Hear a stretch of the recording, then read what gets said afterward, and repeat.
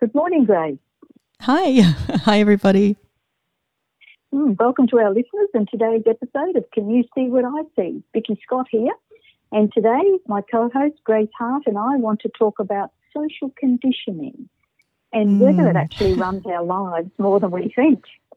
Absolutely. But first, Grace, how did you go after our last episode on addiction to judgment? Because I noticed that whatever we talk about seems to come up in some way for me over the next week. Yeah, I do find that every time we sort of do home play, it's like, we're part of this too. We're not experts. We're sort of learning and growing, and you're just part of that, I guess, that we're sharing it with you in the hope that maybe it invites you to some change as well. Well, for me, the big one was just the addiction to trauma thoughts, and I've been on my own trauma healing journey, and, I reached a stage a couple of weeks ago, and it really highlighted when we spoke about it that you can actually go from the addiction to that trauma voice, the inner critic and the dissociative parts, etc. You can actually get from that to a new biology where that's not even happening anymore. So it's no longer about using the information of trauma and trauma-informed, work to be okay with where you're at and move through with where you're at. You'll actually get to a stage where you don't need to do that anymore. That, the petals have changed and a whole new biology. You're literally a different person. Your body's different. And because your body's different, the mind is different, and so I'm celebrating that. That's my journey. I've kind of gotten to that point, and I never even thought it was possible. So, keep doing the trauma work, guys. You may just create a whole new personality that's trauma free. That's interesting. So you've actually found yourself moving from where you knew you had the tools to deal with it to it's different now. You're not experiencing it in the same way.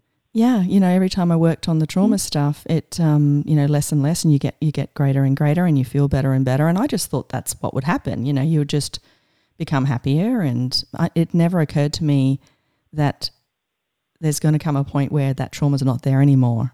I thought it would always be there, and you just learn a new way of being with the trauma-informed stuff. And it is a journey. They call it the long rescue. Sometimes people heal overnight, and that's great, but generally speaking, it takes a little bit of vulnerability on your part to look at, especially if you've come from, like a narcissistic parents, or you've been in a relationship with someone who is, you're going to have echoes of that, because we tend to absorb the abuse from our partners because we're trying to figure it out. We're trying to work out, like, why do they do this? And we end up, taking it on board ourselves. Yeah. Yeah, absolutely. Wow. There's a lot of gold in what you just said there. It'll be interesting to see what you do with that, my dear.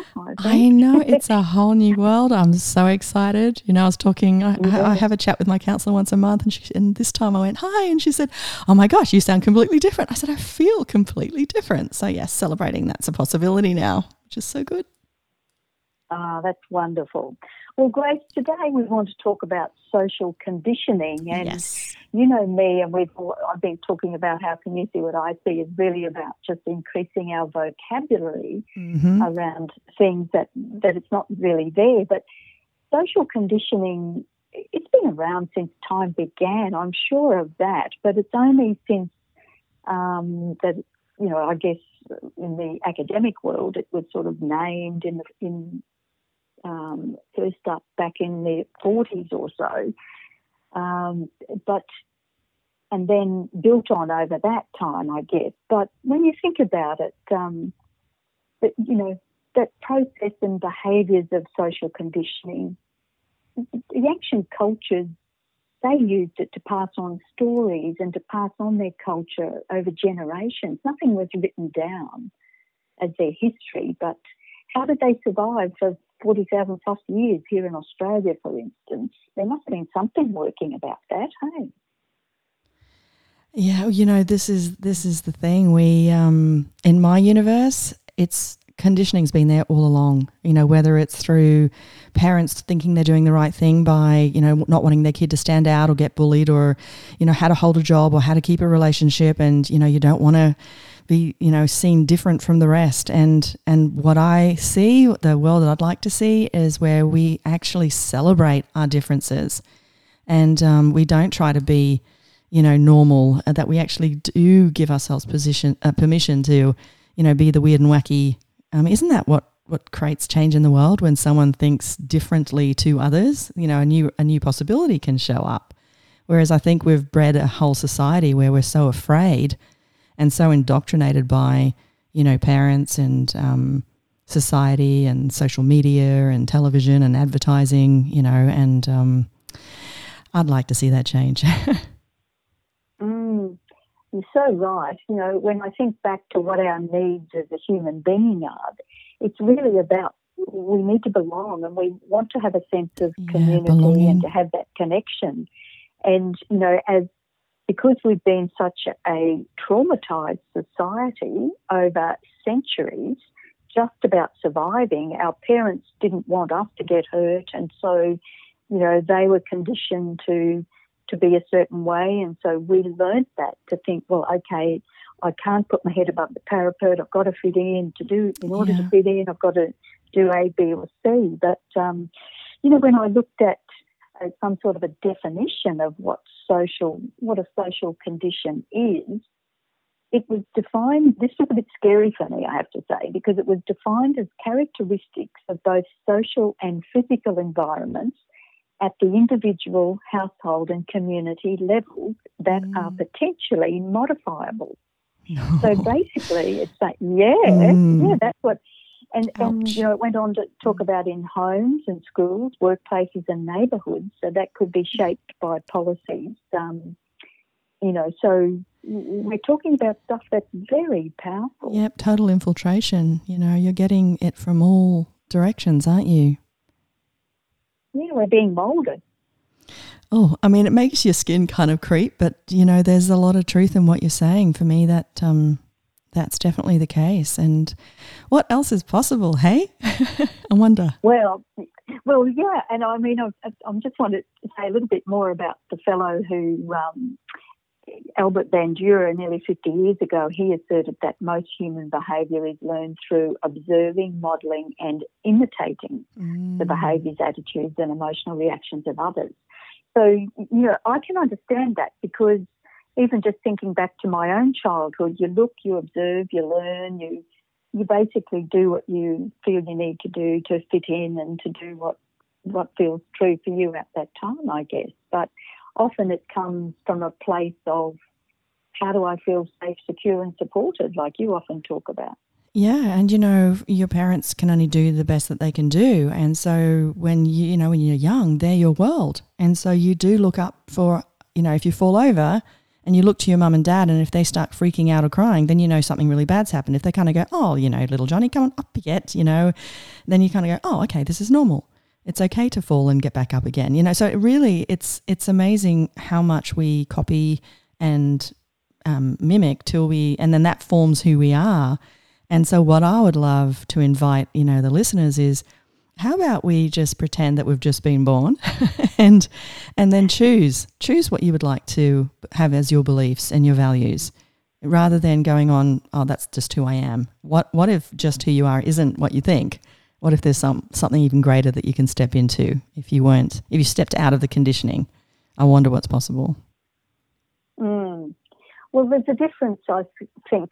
Conditioning can have a negative impact as well as a positive one. For instance, let's start with the positive, I guess. There's lots of advantages to social learning in that it's a natural way to learn, isn't it? That we all do it every day. If you talk to somebody or you're showing them what you're doing, then they're going to learn. You don't necessarily have to write it, even with recipes and things. You don't necessarily have to have a written down recipe. If you watch somebody make something, you'll often learn it quicker and better than if you go and read the recipe, so to speak. And, there's a lot of, it's not so high in costs. There's so much more. There are many benefits, I think, of the social learning. And for me, that's probably one of the ways of my preferred way of learning, because once I can see something, it becomes more real to me.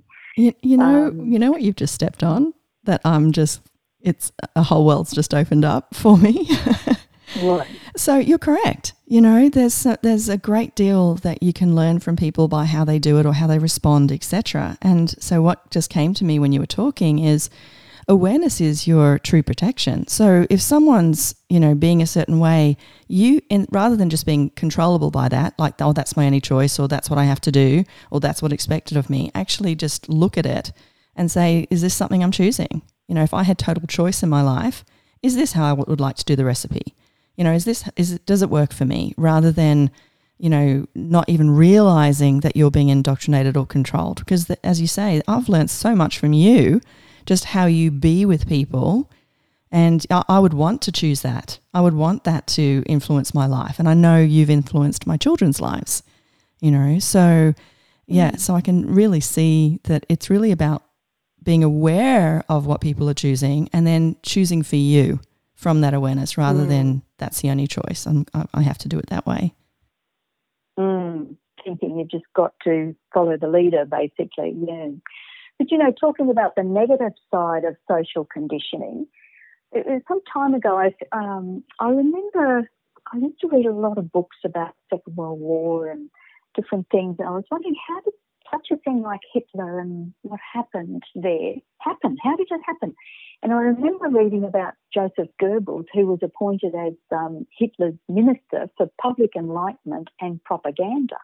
Now, wow, Minister for Public Enlightenment and Propaganda. Oh, wow. Even just saying that, it makes me feel, I think everything about it feels so wrong. Yeah, it makes my skin crawl. Yeah. But, you know, the sad part is we actually do still have many, many people employed in the media and marketing areas of government portfolios. We just don't say they're responsible for public enlightenment and propaganda. Yes. But that's, you know, it's about giving the messages that the government wants to give, and not just the government, the opposition, any politician who wants to be in power has to find a way that they think they can obtain that power. But I just want to talk a little bit about what happened with Goebbels, because it really brought up for me, nothing's changed in our world. That, you know, yeah. Just looping round and round and round. Mm-hmm. Yeah, I know. Well, Goebbels' job was to promote German pride, but at the same time the anti-Semitism. And if we consider what was going on for the German people in the 20s and 30s, you know, we're nearly 100 years ago now, but they were right to be influenced by anyone that made them feel better. That's what we look for as a human being, isn't it? That's something to make us feel better. And at that time for them, you know, they were in the middle of a pretty difficult time because the inflation from World War I, etc., had wrecked the German economy, and the morale of all the citizens was low because they'd been defeated in the war. But that's what caused me to think about, oh my gosh, we, at this point in time in our history right now, it was a reminder that we're on a slippery slope here in this world, because when we feel we're all suffering, we look to blame someone for that. So, you know, we go into that place of making others wrong and accusing them of being selfish and self-centered. And that's the polarity, isn't it? It's the let's go around the hamster wheel of who's right and who's wrong and get distracted by that, rather than looking at, okay, what can we create? But see, what we don't often think about going to creation mode. No. We look to demonise people. Exactly. And then that dehumanises them. And creates separation, right? Exactly. And then that makes it easier for governments to segregate and divide and conquer, basically. Yeah, it's a genius way where governments actually create things to get the population to, you know, be in that little hamster wheel of being against, you know, one group of people against another group of people, so they can be all distracted whilst they get controlled by the government or whoever it is, you know. Exactly. So, and that's exactly what Goebbels had complete jurisdiction over the content of all the German newspapers, magazines, books, music, film. Can you see a theme? Well, I have to say that, his mission was to censor all opposition to Hitler and present, the Nazi Party in the most positive light, but at the same time, stirring up hatred for Jewish people. Now, we all know where that took the world back then.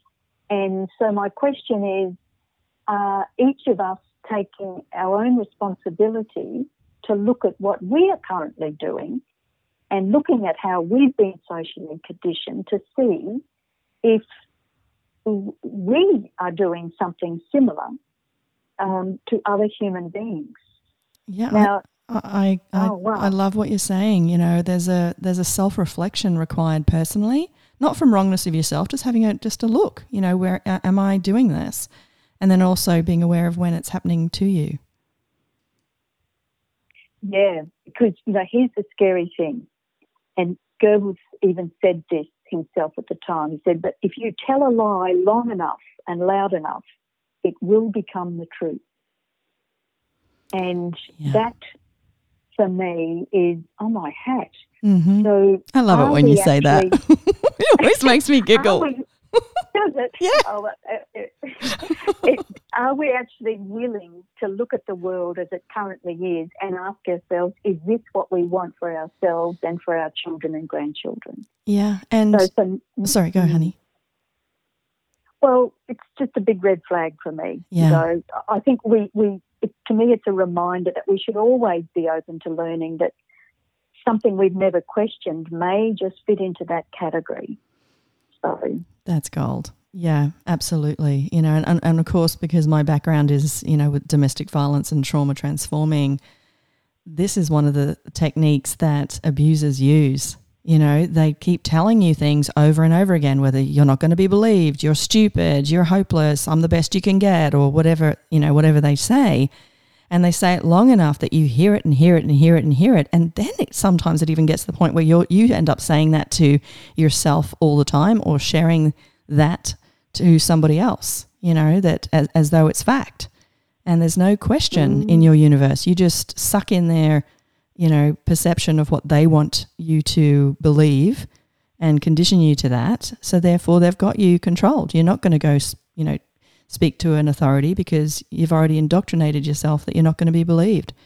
And the other thing that happens is they can use triangulation, which is, bringing in a third party. So-and-so says this, or, the police, that they'll be this way. And what you just spoke about is exactly the same. This is what happens in a greater capacity with governments and policies where, they bring in a third party or a third expert and then all of a sudden, your world of choice goes out the window.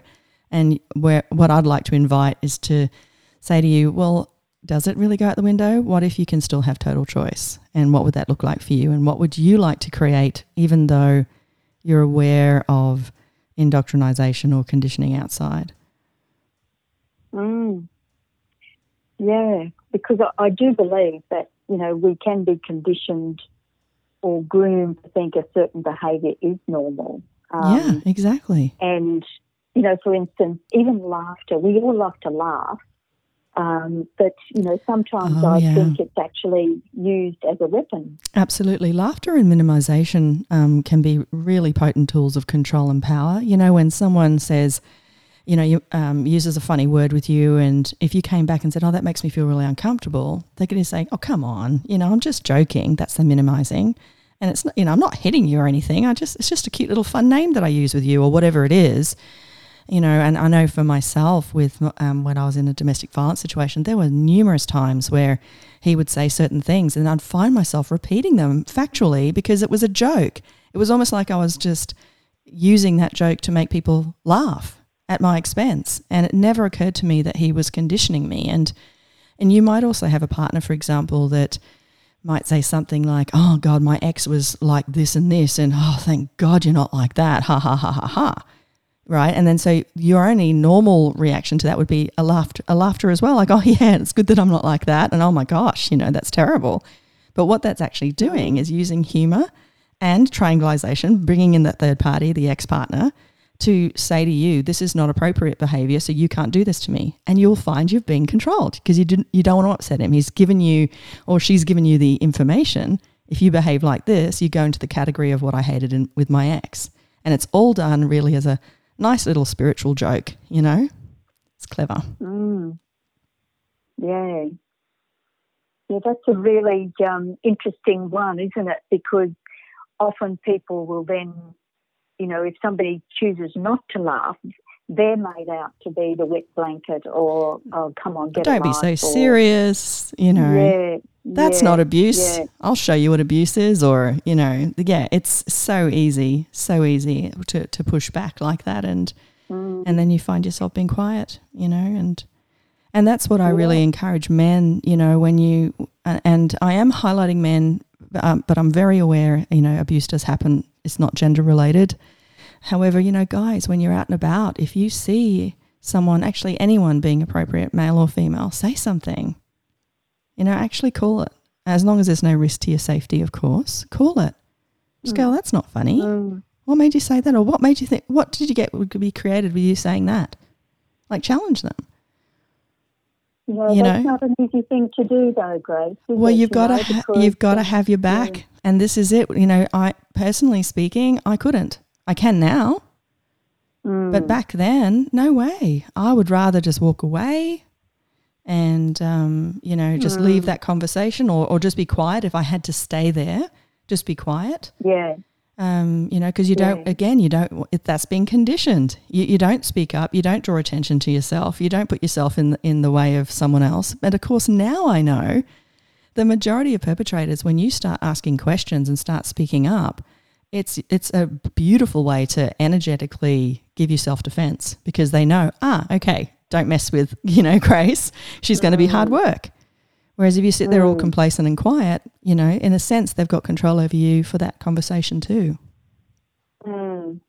Yeah, well, I do think that's been, I just know in my own mum's case, she often would just stay quiet, you know, and I still to this day, bless her, I still don't know what she might have been thinking at the time. But I think part of that was that we didn't have language around it. And, you know, it's very different now when you can see it for what it is. Absolutely. And as we build this vocabulary, this new library. It's empowering, isn't it? When you have these terms, gaslighting, that's what it was. No wonder it felt wonky, or, you know, triangulation, or bulldozing, or, you know, stonewalling. Like we're getting these terms now that we can go, this is abuse. That's why it felt wonky. Yeah. And look, we do the best we can with what we've got. And even people listening now, please, I'm not trying to make you wrong. I was where you are or were, or, you know, and it is a journey. However, I would just love us to start to, not from a place of wrongness, just look at this, you know, do I have traits? What can I change? And again, not from a wrongness, from a strongness. Yeah, absolutely. But, you know, there's also another part to that too, is just not using our full potential. Now, what I mean by that is, because of the conditioning we as parents may have had, we may have passed on a belief about just stay safe, do this, you know, do what's expected. You know, the number of times I've heard of people that have degrees and double degrees in academia, but they can't function as human beings because for so long that was their reason for being. But once they achieved it, they realised it wasn't what they wanted. It was what they thought was expected of them, etc. So what that has brought up for me, apart from the fact that a lot of those people, and I do know of many, that have been impacted to the point where antidepressants have been required and they actually start to withdraw from life itself. But we have tended to shut down the natural, that, you know, people's unique intuition and creativity over time, where they stopped trusting their awareness and stopped and separated from it. Yeah, didn't even have access to it anymore. That's what happened with me with, you know, ongoing trauma. Was it? Yeah, you forget who you don't have you anymore. It gets less and less and less. You separate. You start to be groomed and conditioned by society, perpetrators, whatever, and you lose sight of, well, what is it that I actually desire? That's a good question, guys. Maybe that can be home play. Ask yourself, what is it that you truly desire? Oh, how nice, because I think that language of possibilities is somewhere being diluted over time. Or maybe it wasn't there and it's just now that it is becoming possible that we start to think about, what is it that I really do? And is it okay for me to really want that? And is it selfish or is it whatever? And that's the indoctrination, because, this, for me, there is an innate being. There's this being that's you, and it knows what it's here for. It knows who it is and what it desires. And so naturally, when you choose to be you, you'll bring in all the things that will contribute to you, being that contribution to the planet. But we tend to separate from that and be that safe, external petal of what our parents or society or et cetera wants us to be. Yeah, because then there's also on from that is, well, if we don't do that, does that mean I've failed? Mm. And I love that, I think it was Thomas Edison who said that somebody talked about he hadn't failed, he'd been trying for years to make the electric light bulb. Yes, I remember that. He said, I haven't failed. I now know 10,000 ways of how not to create an electric light bulb. And what if that was more the common experience rather and that's than him being that's him being himself, and the post-its, the post-it notes, that's a failed glue. That's and look how great that product is, because they quote unquote failed, right? So no such thing as failure unless you give up, right? Yeah, I think about, I've used this example a lot over the years. It's not new, but I love it. Like a kid learning to walk. Can you imagine the first time they stood up and fell? We just went, all right, all over, get a wheelchair. It's insane. So it's, whereas we don't give that gift to ourselves. And sometimes we forget to give that gift, oh my gosh, to our children or our friends, allow them, encourage them. But we've been conditioned, particularly by media and marketing, just like in Goebbels' Germany, really, about, how to be a better version of ourselves. Everything, makes out that we're not quite enough. So you're conditioned from an early age, you're not pretty enough, you're not smart enough, you're not whatever enough. And I remember back in the 60s seeing ads for washing powders that were aimed at women feeling better about themselves because their washing was going to be whiter if they used a particular brand of washing powder. And I remember... keep up with the Joneses, right? Well, and that was the pressure on people to keep up because if somebody else had it. You want your clothes to be as... Exactly. Yeah. And if you had a Hoover washing machine, then you were going to be happier. Now I look back at that and I'm thinking, really? We equate happiness with hoovering?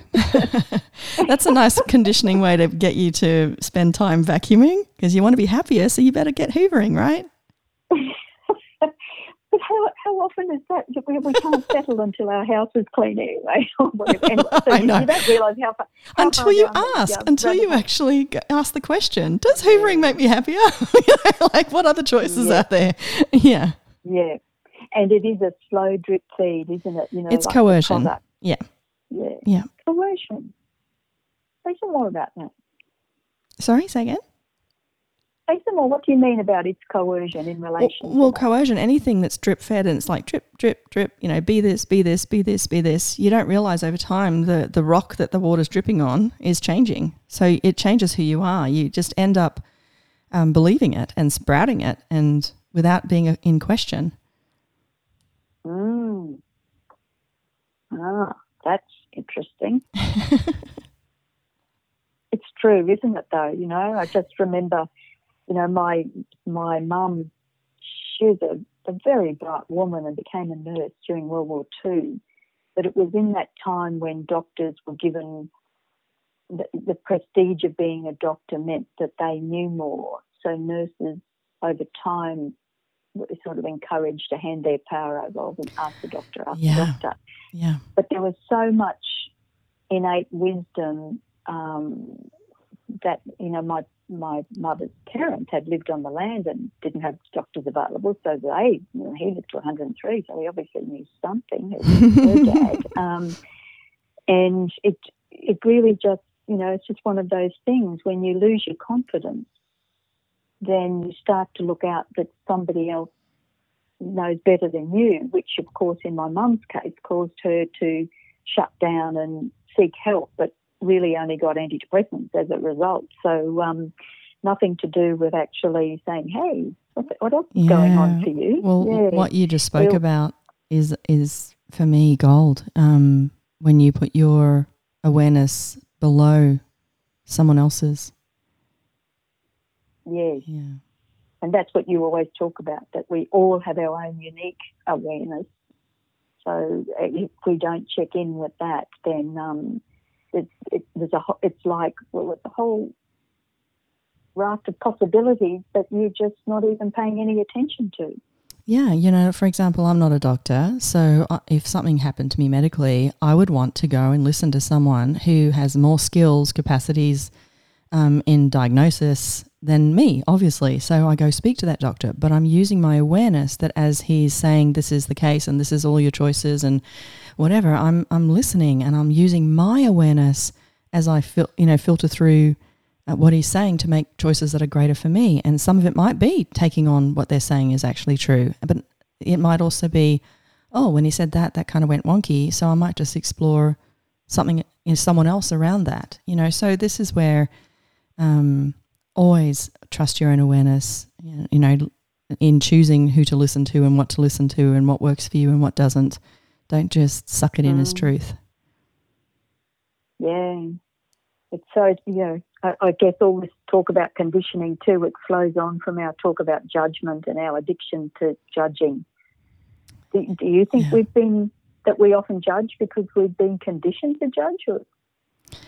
I think it's all indoctrination. Yeah, it's, we've been taught that to change something we need to judge it, and it's just not true. You might need to acknowledge something like this is what's created and I don't like it, so we need to change it. But you don't need judgment. You don't need right and wrong to change something. You just need to choose. If something's not working for you, choose. You don't need to judge it. How come you make it sound so simple? Well, what you're talking about is conditioning. We don't even sometimes know what it is or that we are. One of the things that I'm really like, oh my gosh, I just want to get on a soapbox and scream out to the world is grooming, as far as, that's another form of conditioning where we don't, as parents, I certainly didn't, I was aware that, you see it in the movies and stuff that there's bad people out there. But what I didn't know is that the high 90% of all perpetrators of, sexual abuse, etc., are people in the family, people that are known to the family. And it wasn't anything in my universe. I never looked at my friends, not from a judgmental point of view, but just from an awareness point of view. And, actually one of the things I did want to talk about, I listened to a speech by Grace Tame. She's the Australian of the Year, and she was sexually abused as a child. And, oh, man, I'm so proud of that woman with what she's creating and inviting for us all to pay attention to. And she talked about the 6 stages of grooming. And in a sense, this is conditioning, right? And so one of them, the first stage is targeting. They target their audience or who they want to abuse. And, there's certain types. So get to know that, whether it's they've got, a lot of positivity, they might be vulnerable in size, vulnerable because of a disability, too innocent, trusting, don't have that much access to their parents. And then there's the second one is gaining trust. They'll establish a friendship. They'll offer special outings or discuss their personal life or share secrets, or, if they're older, they might provide alcohol, for example. And then the third one is filling a need. If the parents aren't there for them, they'll step in as the parent or the fun person or whatever that child is missing. And then the fourth one is isolating.